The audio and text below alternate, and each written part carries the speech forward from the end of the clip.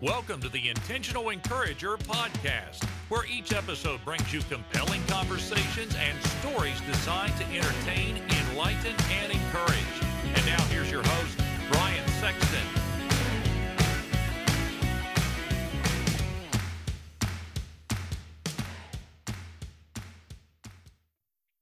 And welcome into the Intentional Encourager podcast. I'm your host, Brian Sexton. Thank you for joining us today as our video comes in and out for the video side, but we are not going to let that deter us. No, for we have the voice of the sales rebellion. He is Chris Watson, who joins us on the Intentional Encourager podcast. Now, on the video side, it will not affect anything if you're listening audio side. Video side, it may bounce in and out. We'll work on that. We're having some webcam issues. It's technology, but I don't want to get in the way of my conversation with my buddy Chris Watson, who joins us on the Intentional Encourager podcast. Chris, what's up today, man? How you doing? Man, I'm doing great, man. This has been something I've been looking forward to all week. In fact, I would say I've almost been encouraging myself all through the week, knowing that this was coming. So I've been trying to get juiced, baby, to get ready for it. So I'm really excited to chat with you, my man. Well, I appreciate you taking the time to do it because, again, you're a guy that exudes a lot of intentional encouragement. And I've had you, I've had Dale Dupree, I've had Joy Hewitt Carvajal, I've had Josh Deshay, all you guys from the Sales Rebellion. You're doing some great stuff. So I want to start here. What's the one thing that you are hearing from people out there that they'll call you or they'll email you or text you or whatever, and they'll say, Chris, I am facing this. What's the one thing that you're hearing from most people right now during this pandemic? I mean, it's this. It's that something is stirring awake inside of them. And when that happens, it's forcing us to make a decision. Am I going to keep doing things the way that I've always done them? Or am I going to make the changes that deep down inside I know I want to? And the want is great. It's the how. And it's even more important is the why, right? And I really feel like it's what's occurred is that I feel like that every single person, what they've done in their lives, for a majority of them, is they have slowly allowed this wound of identity, this wound of purpose to eat away at them. And then now they have this massive hole and they're trying to fill the hole, and they fill it with affirmation. They fill it with money. They fill it with telling themselves that everything's great. But what ends up happening is that it's like a bad itch. It's like you just get to a point where you're like, okay, I want healing from this. How do I get healing from this? And that's the awakening that's going on with so many people. Because here's the deal. It's easier to distract yourself when there wasn't a pandemic going on.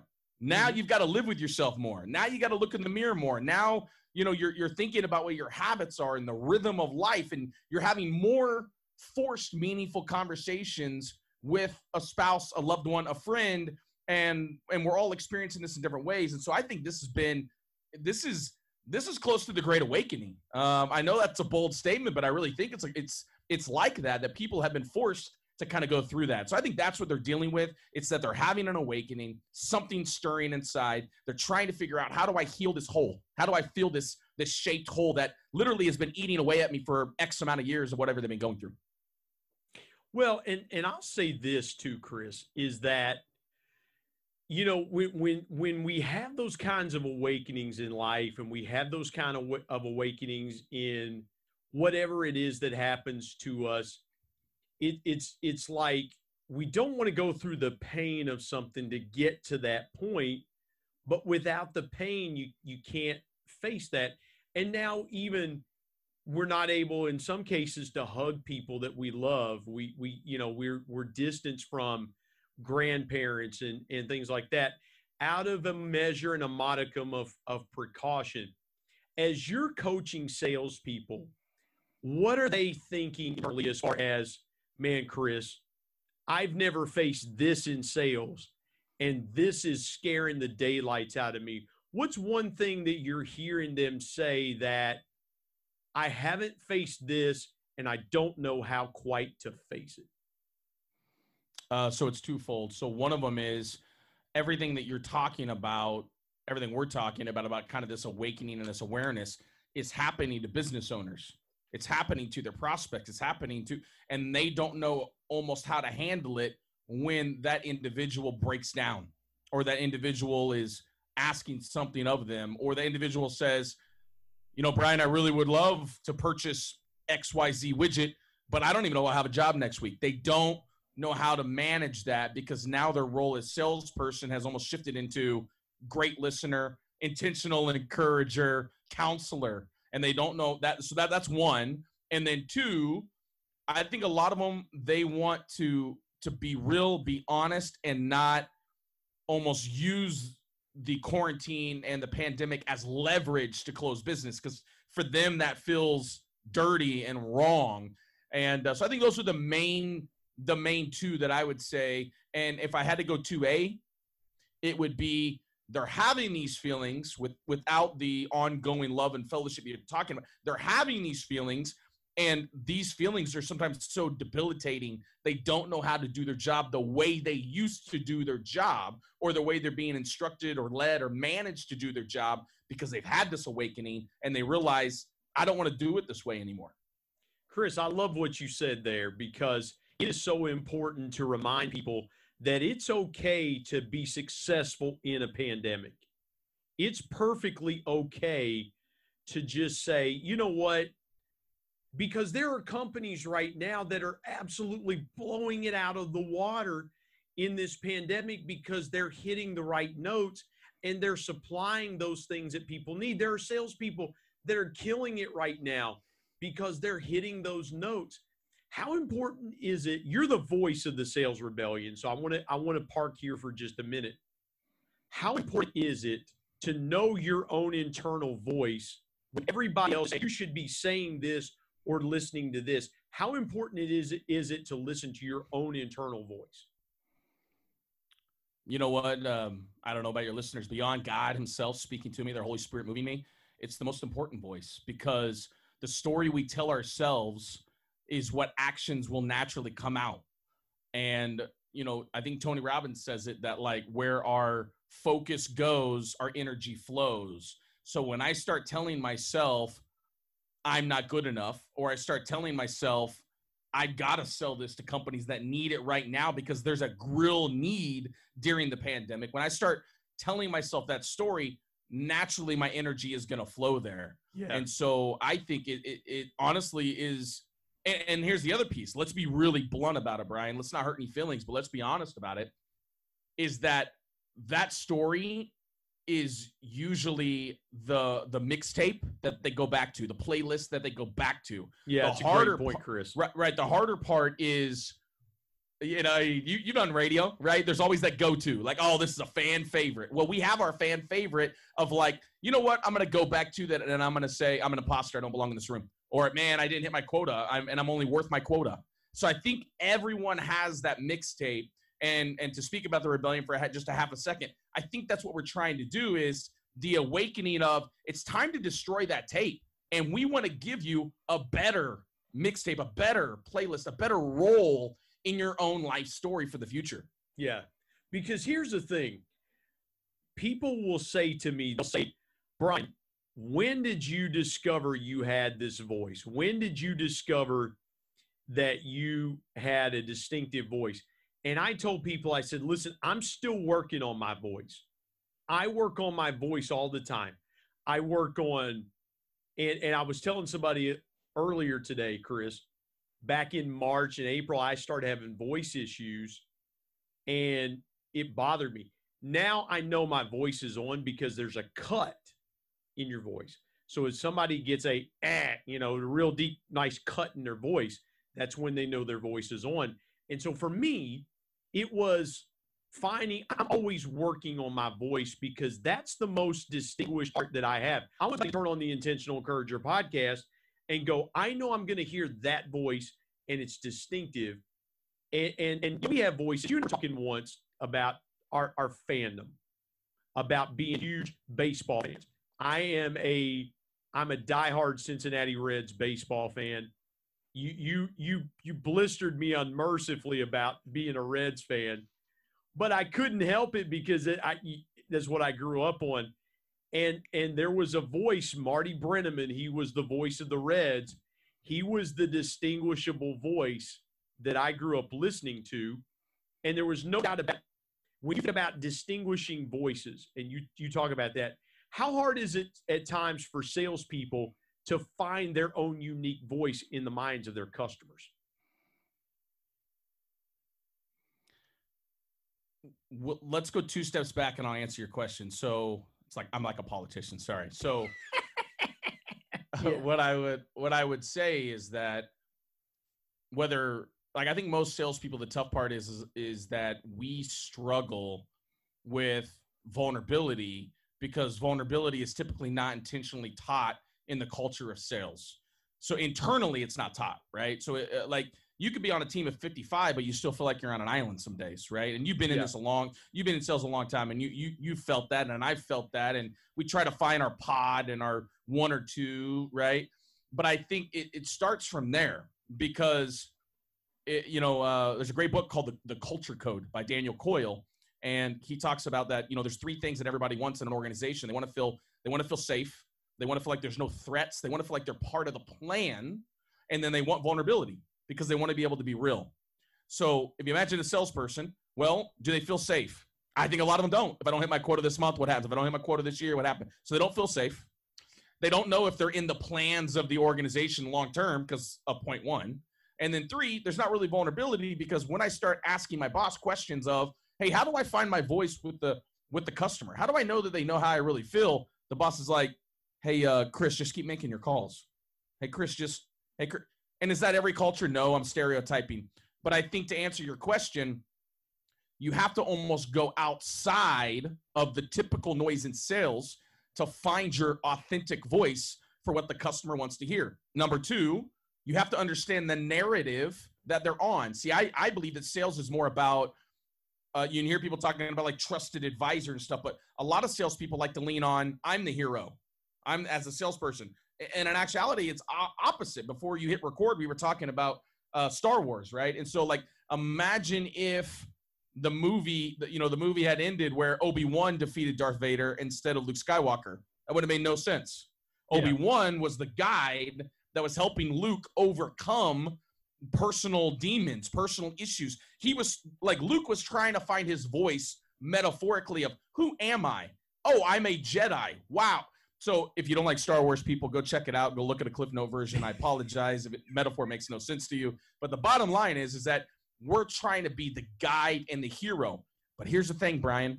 We can't find our authentic voice if we don't know what journey that the buyer needs to be on, what journey that the customer needs to be on. And I can only figure that out through asking very intentional questions and listening and hearing where they're going. And in the pandemic, there's been like 2x the noise. So to answer your question very easily, we have to get outside of the normal noise to be able to find our voice.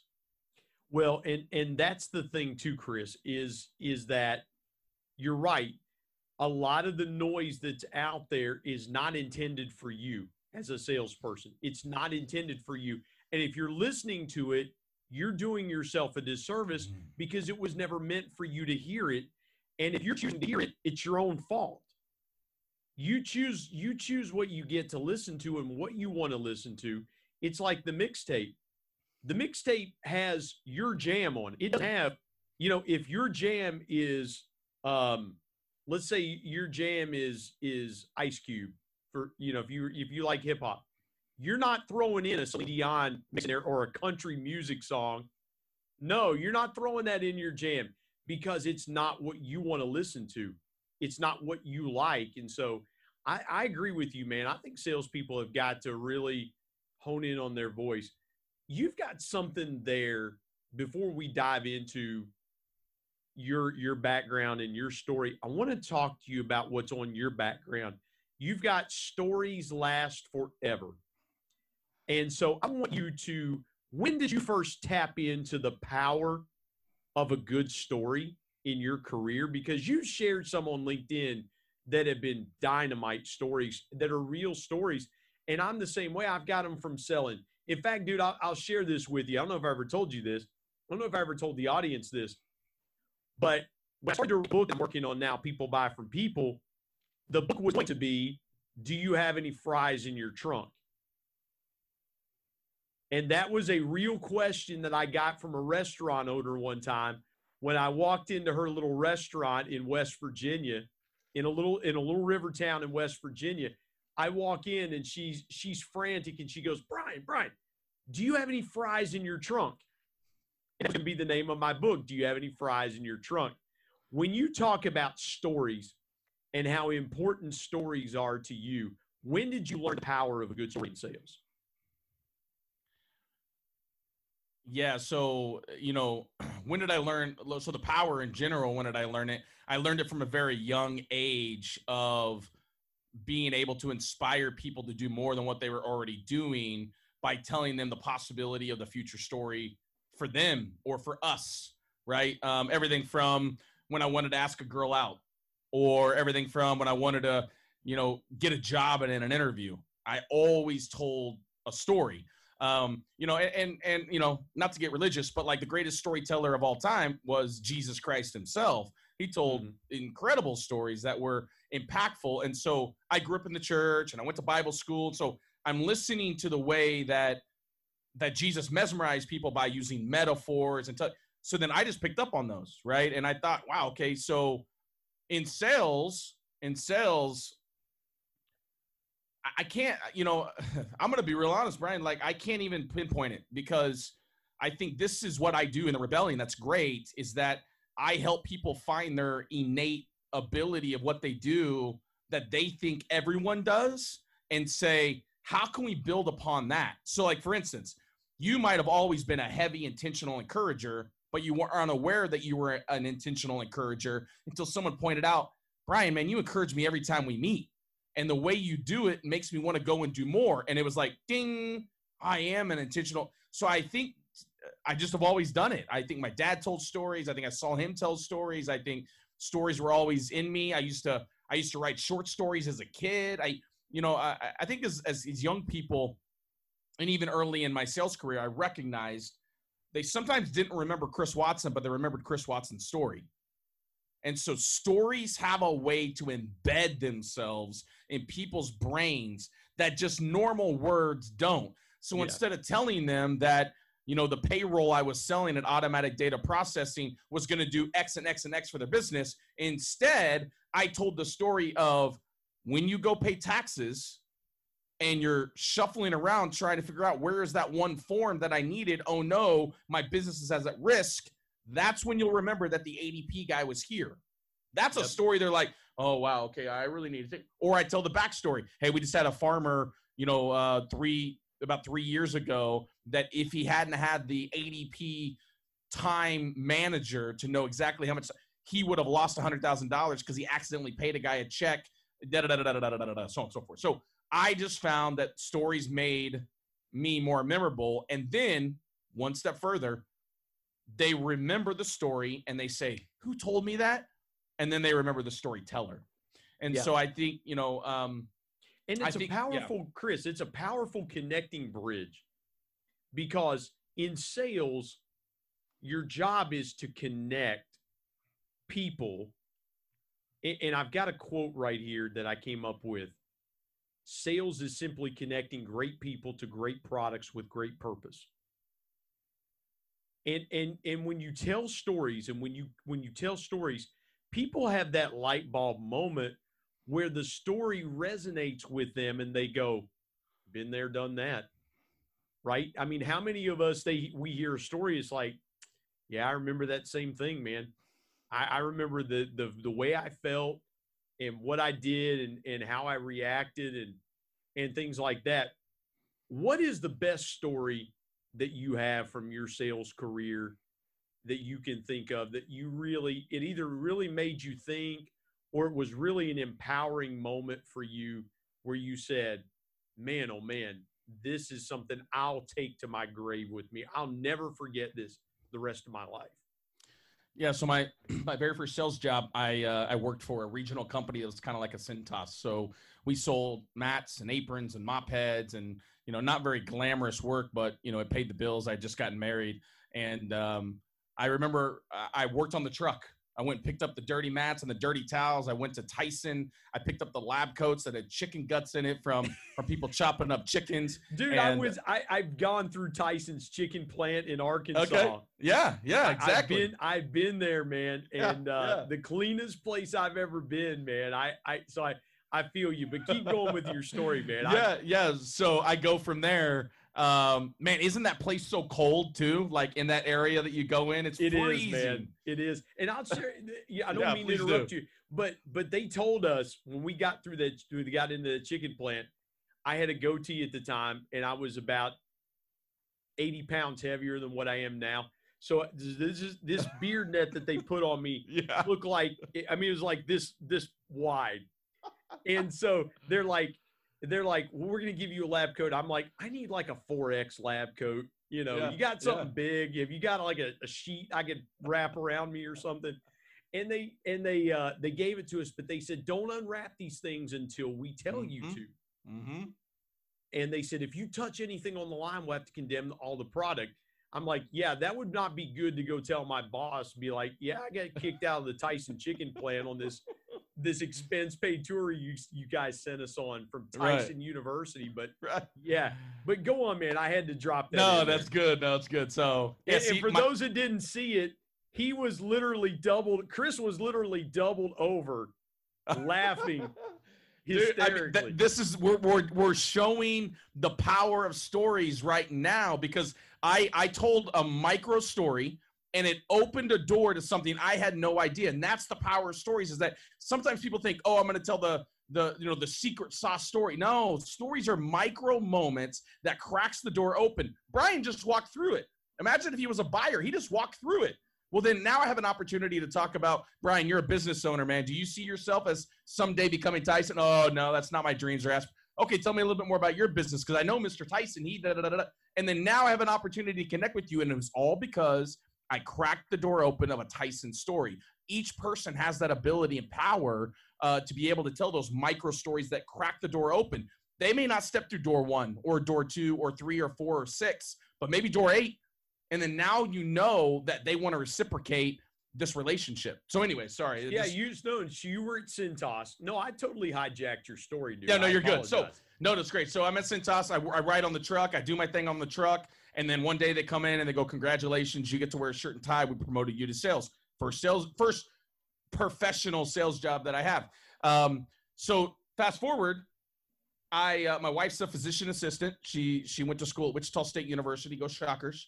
And by the way, I don't mean to rub this in, but my Thundering Herd 2 years ago knocked the Shockers out of the tournament, the number 13 seed Marshall Thundering Herd. So I will reciprocate your Go Shockers with Go Herd. And by the way, you'll get a kick out of this.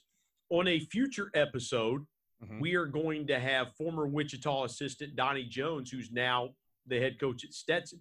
Donnie was actually on the bench with Greg Marshall, who years ago was at Marshall University coaching as an assistant to Greg White. So Donnie will be on an upcoming Intentional Encourager. But go on. I mean, I just wanted to throw that in there about this. This is phenomenal. Shockers, so. This is great. This is how you guys are getting a real look and a listen to me and Brian's conversations. They always go into sports in some way.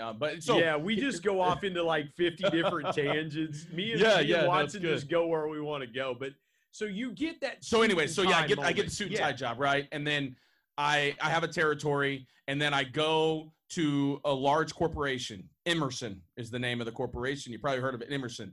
So I show up there. They have a plant in a small area in Missouri, and it took probably 5 months where I just went in, and I never once pitched my product. She asked me what we did. I said, well, we actually give you guys time back. Well, what do you mean we give you time back? Well, we take care of the things that you don't want to take care of and make it really seamless for your people to be more strategic in the decisions they want to make.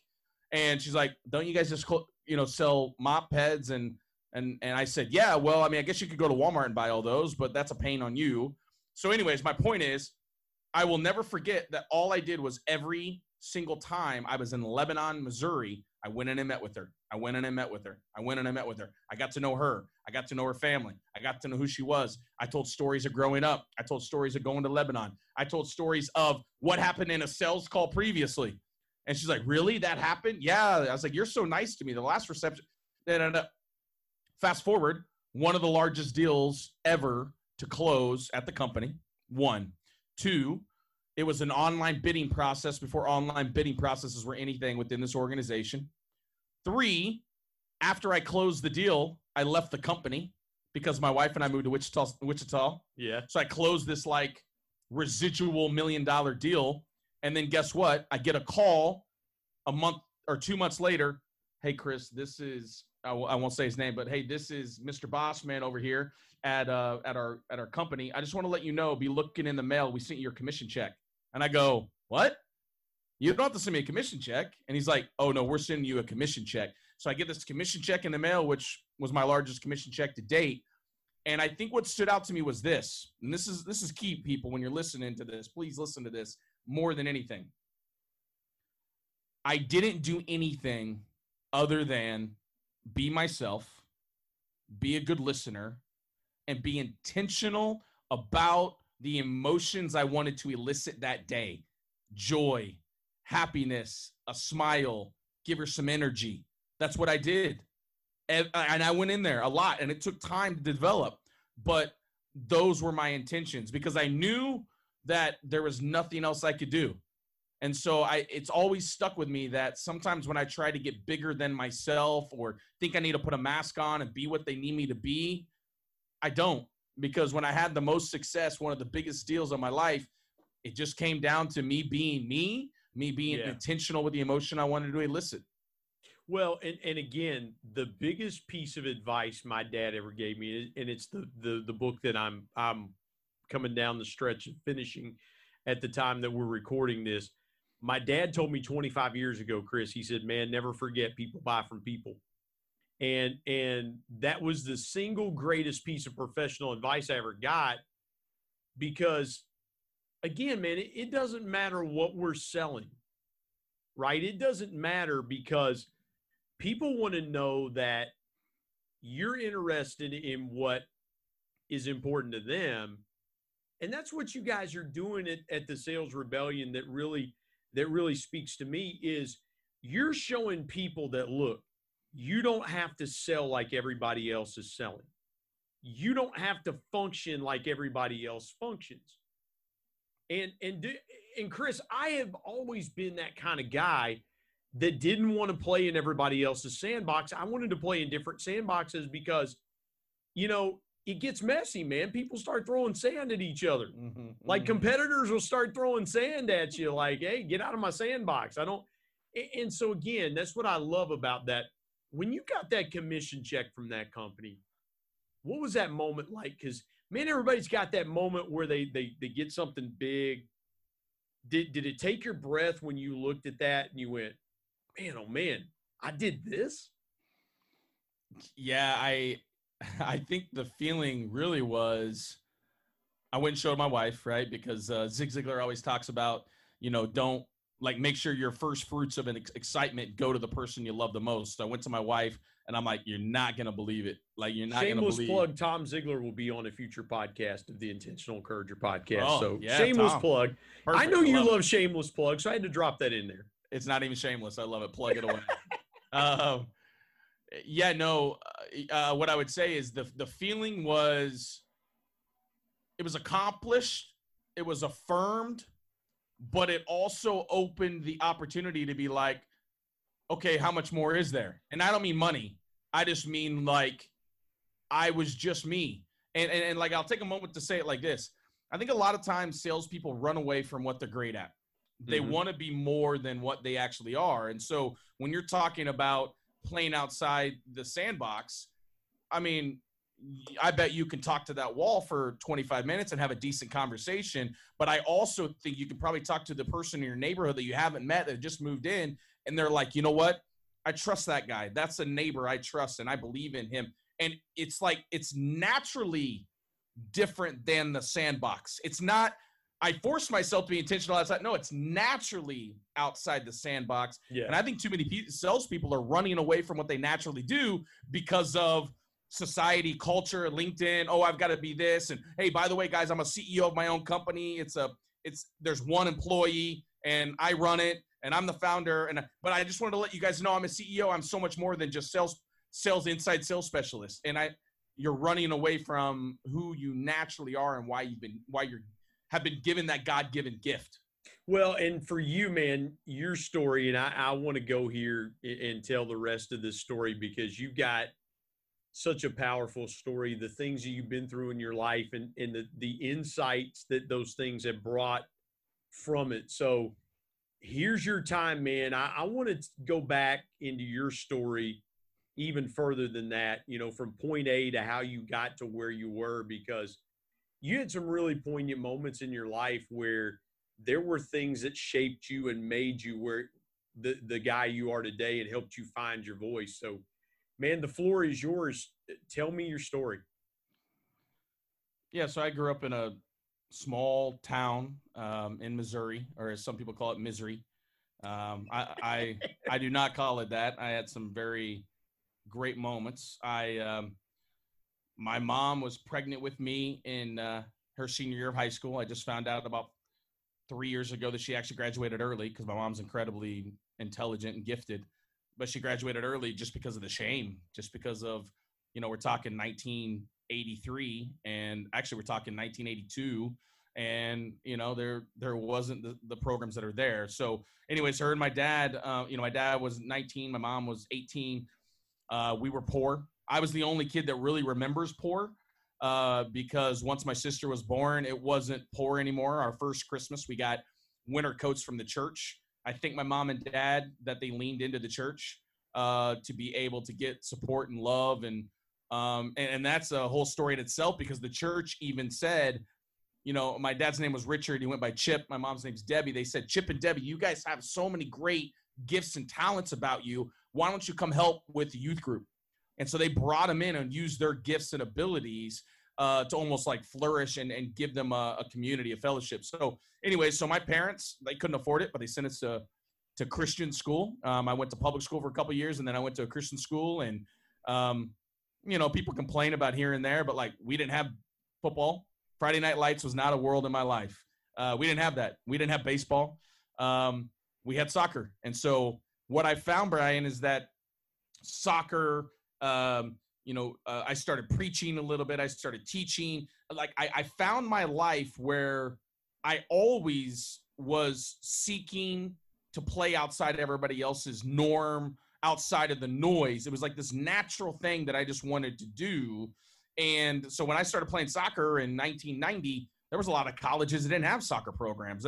There was a lot of people that were like, soccer wasn't even that big in the nation, right? So like, that's just one little small micro, but I think just to let people know that I was comfortable being me, and I actually saw it as people remember which one of these things just doesn't belong. Like they remember that, especially if the thing that doesn't belong makes me feel better than the things that are all grouped together.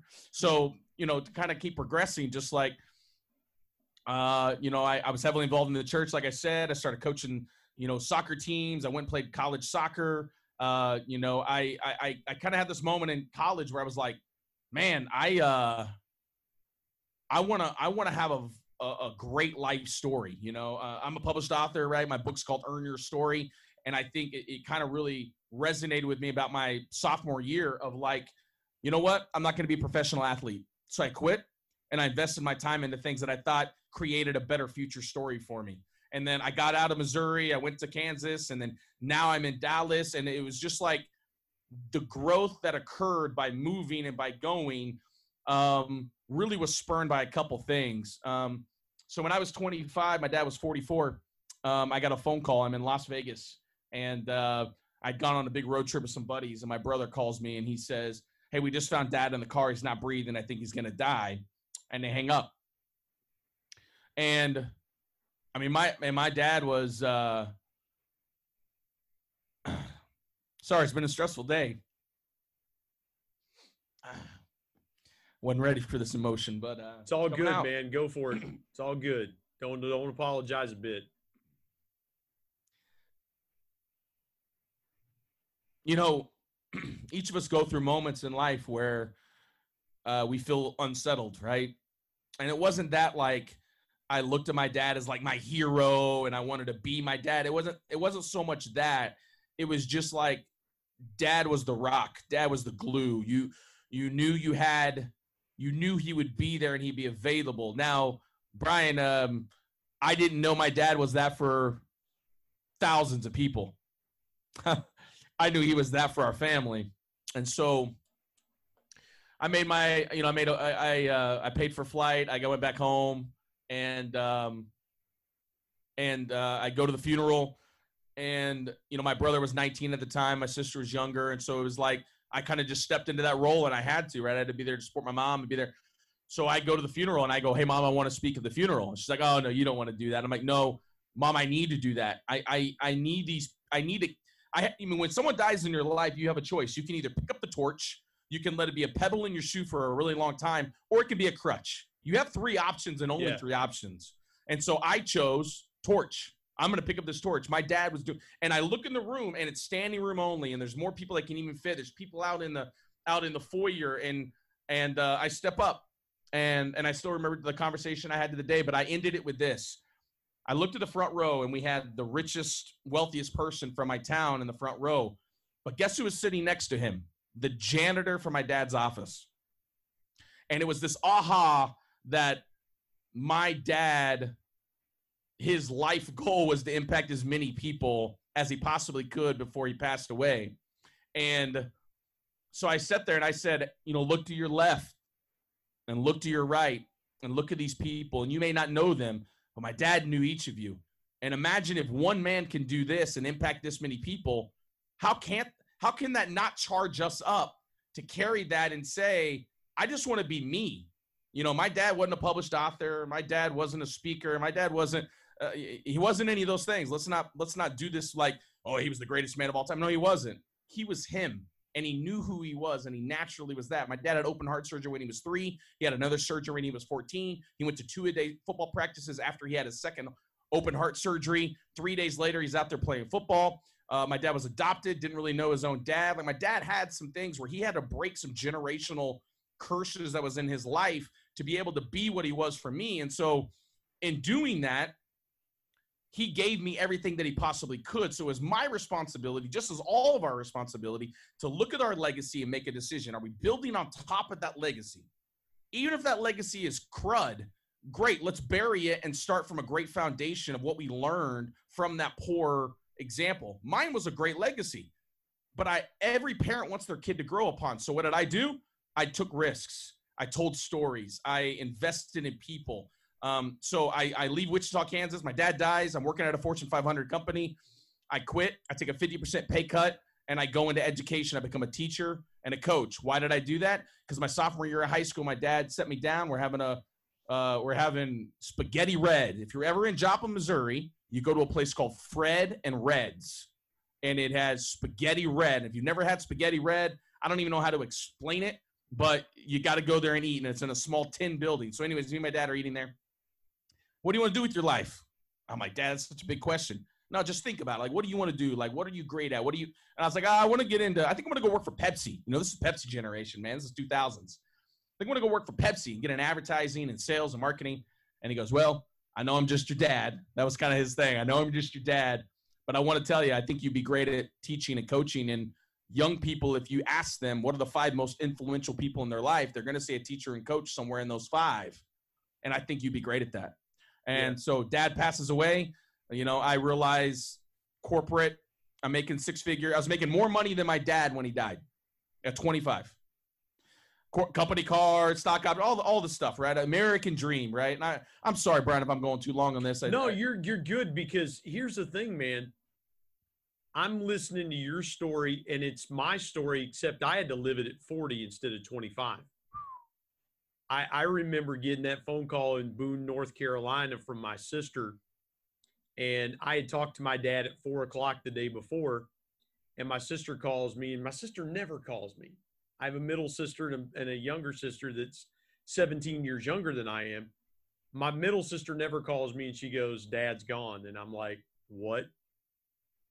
We worked together. I was going to see my dad the next day. And, now all of a sudden, but Chris, here's what I learned, man, at 40 years old. I had that same moment. I told my mom, I said, I'm the last one that's going to speak. I planned the funeral. I said, I'm the last, because there's something there. And I want to speak to somebody and piggyback off of what Chris is saying. There are just times in your life where you've got to be the one that speaks for your family, or you've got to be the one that speaks for that situation in time. And even though my dad pastored a church, and even though he had elders and deacons that helped him, and I didn't go to my dad's church, but I said, guys, I'm closing this thing out.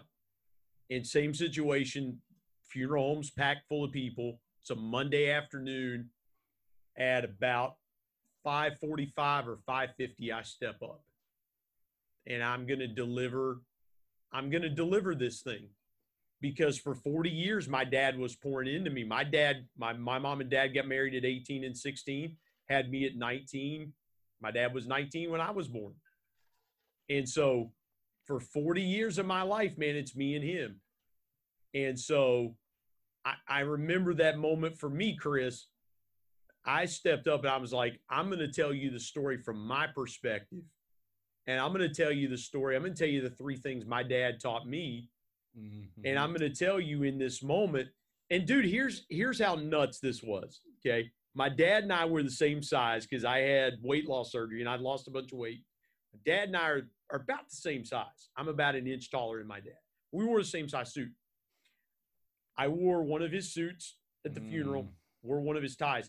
I literally thought about shaving my beard and putting glasses on to honor my dad. My wife goes, oh, no. You're going to freak people out. If you do that, you're going to freak people out. And my dad was cremated, but he was still there in the funeral home because they hadn't gotten that done yet. So I thought that was ironic because my dad was still there. And I thought, maybe the Lord will let him hear some of this. Maybe he'll get to hear how this goes. And I just remember that was the moment that I think everything my dad was pouring into me for 40 years was culminated in that moment. I heard the same thing in your voice when you were talking about that. I thought, my goodness, man, that was me. You just had to do it 15 years earlier than I did because I was a parent. My son is the oldest grandchild and I just had to step into that moment. My sisters weren't going to do it. My mom wasn't going to do it. They were all shell shocked. And so somebody had to take the ball. And so, man, I totally understand that. And I think there are people that are walking in that same road right now that have been shell shocked by life, that are hearing two dudes talk about the time that the absolute bomb dropped, the A-bomb dropped into their lives. And if you can hear Chris Watson say, this is how I got through it, and hear Brian Sexton go, this is how I got through it, we are living testimonies that you can get through it. And not only can you survive, you can thrive. And so, man, I had to jump. But please, I want to hear the rest of the story. I think our audience does too. You go into teaching and coaching, and what was that transition? Because you gave up stuff that people are going, Chris, you're giving up a 6-figure income to make probably $30,000 a year. What was that transition like for you? Yeah, well, and to take it one step further, my first teaching job was in a inner city school here in Dallas, where 98% of the kids are on a free and reduced lunch is what they call it. And they're a title school. Our first teacher training, there was a drive-by shooting.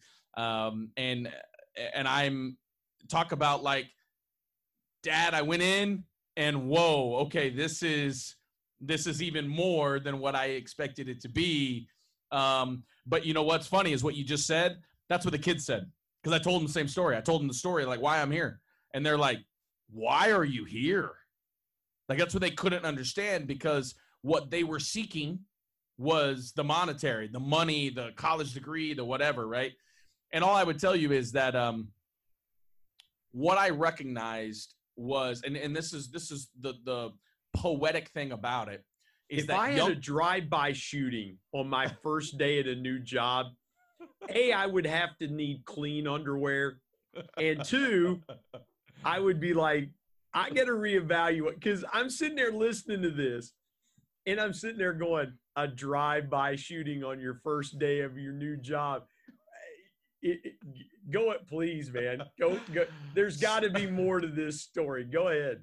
Yeah. So, I mean, there were times where my car keys would get stolen off my desk, and kids would move my car, and they would say, there was a kid named Tiny who wasn't tiny. He was about 300 pounds. And he said, Mr. Watson, I like you. I like the stories you tell. I like the way you run your class, but you wrote up my friend Juan. Don't ever write him up again, or that you will never get this car back. Like, there was that kind of things that were going on. Here's what I saw, Brian. I did not see the crime and the whatever. I saw through all that to say, these kids are looking for a mentor. These kids are looking for somebody to direct and lead and coach and develop what they have. So here's what's funny is, fast forward, I did the same thing that I did the same thing that I do for salespeople now that I did for those kids. I said, Tiny, you're one of the biggest drug dealers in the school. We all know it. But did you know that makes you a phenomenal entrepreneur? Did you know you have skills to, like, do numbers in your head financially where you could do X job? And I tried to find what they were so great innately at that people were saying, I can't believe you do this. I can't believe you do this. And then flip it to say, dude, this is your superpower. And it was an aha for these young people. Well, fast forward, I always taught seniors. So what was great was I'm teaching them about adulthood. They go into adulthood, and then, like, I got texted 2 days ago from one of my former students from 7 years ago, and they ping me back and they say, and it, some of it's, can I put you down for a reference? Some of it's like, yo, Coach Watson, what's been going on in your world? And then some of it is, Coach Watson, I'm really struggling. I need some coaching. And they just took their brand new sales job. And here I am coaching one of my former students. And so to fast forward the whole thing, here's what I'm going to tell you. Young people have the pulse on our culture. Whether we like it or not, they have a pulse on our culture. Your son, your oldest son, he has a pulse on what's going on in culture, whether he buys in, doesn't buy in.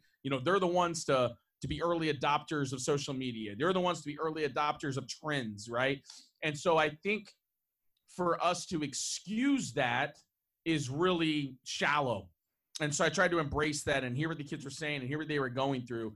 The Title I situation of being in the poor school was really great for me because I think it squashed some stereotypes. It squashed some thoughts I had, and it's opened my mind to a bigger world than what I experienced in Southwest Missouri where I lived, right? I went from that school to one of the wealthiest schools in North Texas. So I got to see both ends of the spectrum. But Brian, the kids were struggling with the exact same things. Identity, purpose. Where should I put my energy and time? How do I invest in that? And they had no idea about their future. So fast forward, I published a book. I started speaking on the book. The book's called Earn Your Story. But here's the whole purpose of it. I believe that we need to be accountable to the story they're going to tell about us. And I've never seen a square footage of a home on a tombstone. My dad's net worth wasn't on his tombstone. It was beloved father, beloved son, beloved husband. So if what we're going to be remembered as those roles, why do we focus so much on these other things? And the whole book is, how do we earn a great or the greatest life story that will ever be told? And so I just traveled around the country and I spoke to different groups and I spoke to kids and I went to high schools and I started speaking. And then this is going to be hard for people to probably fathom, but like I only met Dale in the Sales Rebellion about a year ago. And we met at a conference and Dale's like, dude, you got to come on. And I'm like, you like stories. I had given up. I was done. I wasn't going to do any social media. I wasn't going to speak. I wasn't going to write. I hadn't hit traction. And I think it had to do with what you were talking about earlier is I was always playing outside the sandbox. And so I wasn't being accepted. So I was starting to kind of like, okay, what do I need to do? Okay, I need a marketing funnel at the top, and I need them to fill out this form, and I need to get my list on MailChimp, and I was putting on the mask of what I thought I needed to be instead of just being who I was. And Dale Dupree, shout out Dale Dupree, grabbed me. A guest on the Intentional Encourager podcast. Yes. Grabs me and says, I just want you to be you. And that is, I'm going to plug, that is the rebellion as a whole. The rebellion is come as you are. Yeah. Come as you are. When you have that awakening, come as you are. Dale's one of the easiest guys to connect with, too. Oh, he's one of the, because we connected, we were connected to each other. But then last summer, we really just started having some conversations, and you know, we connected over our dads and things like that. He's really an easy guy to connect to. And I can't help but think that he was the guy the Lord sent to you in the time that you probably needed somebody like that sent to you.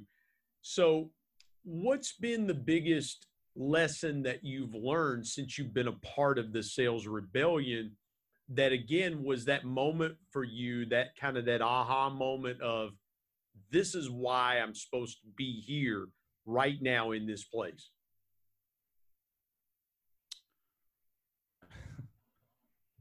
There are, and it breaks my heart every time, there are too many people they're doing three things. One, they're doubting their own story. They don't think it's good enough, or they're so ashamed of it, they don't know how to communicate it. When they go through trials and errors in life, they feel like a survivor, not a thriver. They don't feel like a champion. They feel like a victim. So that's number one, and that breaks my heart. Number two, people need a voice. They need a voice to express what they're feeling because they don't know how to communicate it. And I think God has given me a knack and an ability to see what a group of people like salespeople are going through and speak about this awakening, speak about a hole in their heart, speak about just culturally what's going on with salespeople. And I just try to lean into that. And then number three, I would say that what the rebellion really is, and I spoke on this on a podcast of Dale and I's podcast, which is called Selling Local. I spoke to this, is that, you know, what a rebellion really is when we have had a loss, we've been defeated, and we stand up and we say, I am rebelling against that defeat. I'm going to go fight again. So if you think about salespeople, Brian, we do this every day. We get defeated every day. We get a no. We get a no, but didn't work out. We get a sorry, the decision's out of my hand. We get a defeat. So we naturally are rebels because the next day, guess what we do? We show back up and do it all over again. And we fight against the loss. So the rebellion is this massive community that says we want to fight against the former version of you.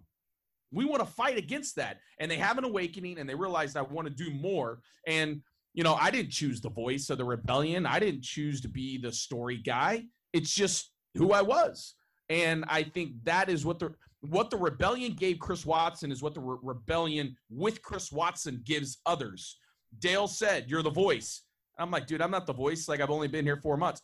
And he said, you're the voice. You communicate the rebellion in a way that other people need to hear. And I'm like, okay. So then I took that and said, Brian, you are an encourager. What do you mean, Chris?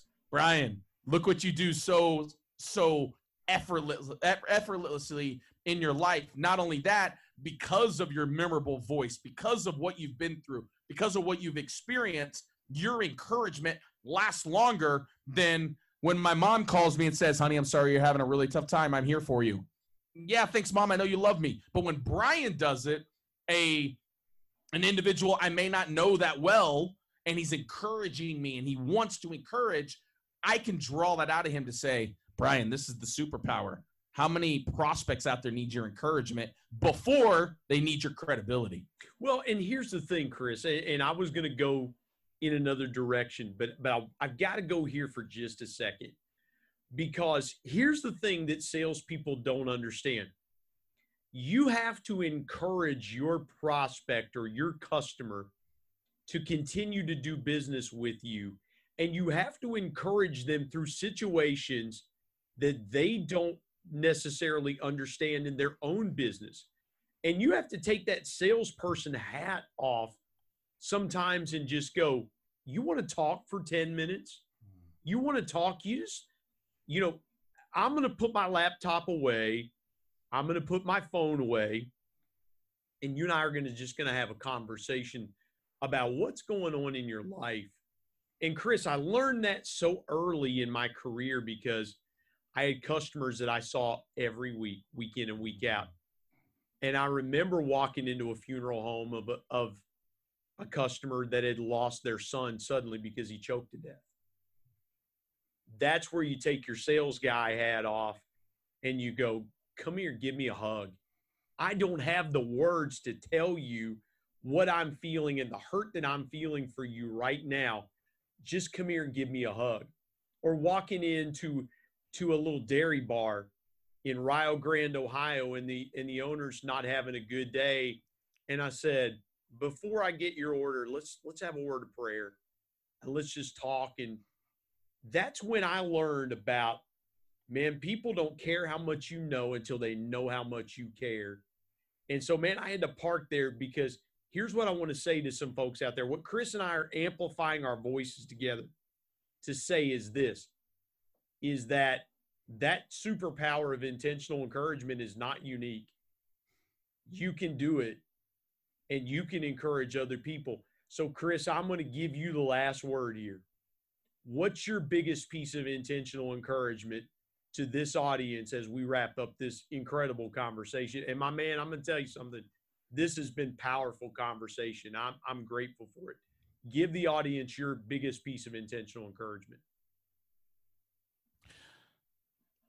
I would encourage you on this, is that something is tugging at your heart. I really believe it. And you know that there's a better version of the life that you're living right now. And the truth of the matter is that I believe every single person has a rebel deep down inside of them, someone that is fighting the loss, fighting the story they're telling themselves, fighting what other people have conveyed to you. There's a rebel deep down inside, and the awakening has begun in you. And right now, actually, while you're listening to this, the awakening may be beginning, and you're feeling it, and you're feeling stirred. And what I would tell you is don't run away from that. I would encourage you to feel that out. I would encourage you to dive deep into the roots of that. I would encourage you to find Brian, find me, find someone that says, I want to help you. I want to help you live out what that is. Yes, we're called the Sales Rebellion. Yes, it's a great marketing, whatever. Like, yes, Dale has done a phenomenal job, but I believe that each of us have a rebel deep down inside of us, and that when we have this awakening, we need a community to be able to help us foster what that is. I also want to take a minute and just say that Brian Sexton, in my opinion, is one of the most genuine, raw, real individuals that I have experienced and met probably since a guy like my dad. And so for those that are listening, I'm just going to hype him up and say, go follow his stuff, go get ready for his book, go buy that book, go link up with him on LinkedIn, because there's never a time I don't walk away from a text, a conversation, a Zoom call, a hideaway, a GIF, like whatever it is, and don't feel a little bit extra juice. And so I'll take it one step further. If you're listening to this, who else needs to hear this? Who else needs the encouragement? Who else needs to do that? Because Brian, I think one of the most powerful things is that sometimes when we're so focused on ourselves that it becomes very difficult to take action. But when we stop for a second and we focus on giving to others, it actually fixes the problem that we were having internally ourselves, right? It's like those days I didn't want to show up to church. For some reason, the sermon was right for me. I don't know why, but it was right for me, and I didn't want to be there at the time. Or the time that I was so upset about something happened in my life, and my mom's like, hey, we're going to go feed the homeless. And something happened when I fed the homeless. It just made me, whatever I was upset about, go away. So I know that's a long encouragement, people, but I hope you hear my heart. And, man, I really appreciate you having me on, brother. And this has been phenomenal. Thanks for making me go deep. Thanks for making me get a little emotional, and I wish you all the best. Oh, dude, this has been fantastic. Go to LinkedIn, connect with Chris Watson right now, and tell him, personalize that invite, tell him you heard the Intentional Encourager podcast story, because Chris posts every day a story from his sales career, his life, or his background, and they're phenomenal. I'm sitting there going, in a minute and a half that it took me to read his story that he posts, I'm like, this is incredible. This is such a good story. Connect with him. I know where I can find you on LinkedIn, but where else are you at? I know the salesrebellion.com, but where else can people find you, Chris? Yep. Website, www.thechriswatson.com. Twitter, it's the 4 Stories. Instagram, it's the 4 Stories. If you want to know about the 4 Stories, ping me. We'll get into it. Just wasn't the right timing on here. And you can go check out my book on Amazon if you want. It's called Earn Your Story by Chris Watson. And it's got a workbook in there, and it's very affordable. And if you can't pay for it, ping me. I'll send you a free one. Well, here's the thing, man. So, we may have to do another Intentional Encourager podcast just to get into the 4 Stories. I mean, it's, kind of lends itself to that. Other than being a St. Louis Cardinals fan, this is one of the best dudes that I know. And it's like, and if you're not a baseball fan, I'm a diehard Cincinnati Reds fan, have been since I was a kid. Chris is a diehard St. Louis Cardinals fan, has been one since he's a kid. They're in the same division. They don't like each other. But other than that, this is one of the most brilliant dudes I know. And Chris Watson, man, thank you for joining me today on the Intentional Encourager podcast. Thanks, brother. It was a pleasure. My thanks, as always, to producer Bryce Sexton and technical advisor Matt Means. And the ultimate thanks goes to the Lord Jesus Christ, who provides intentional encouragement every day through His Word. And until next time, remember, everyone, everywhere, at any time, and any place, can be an intentional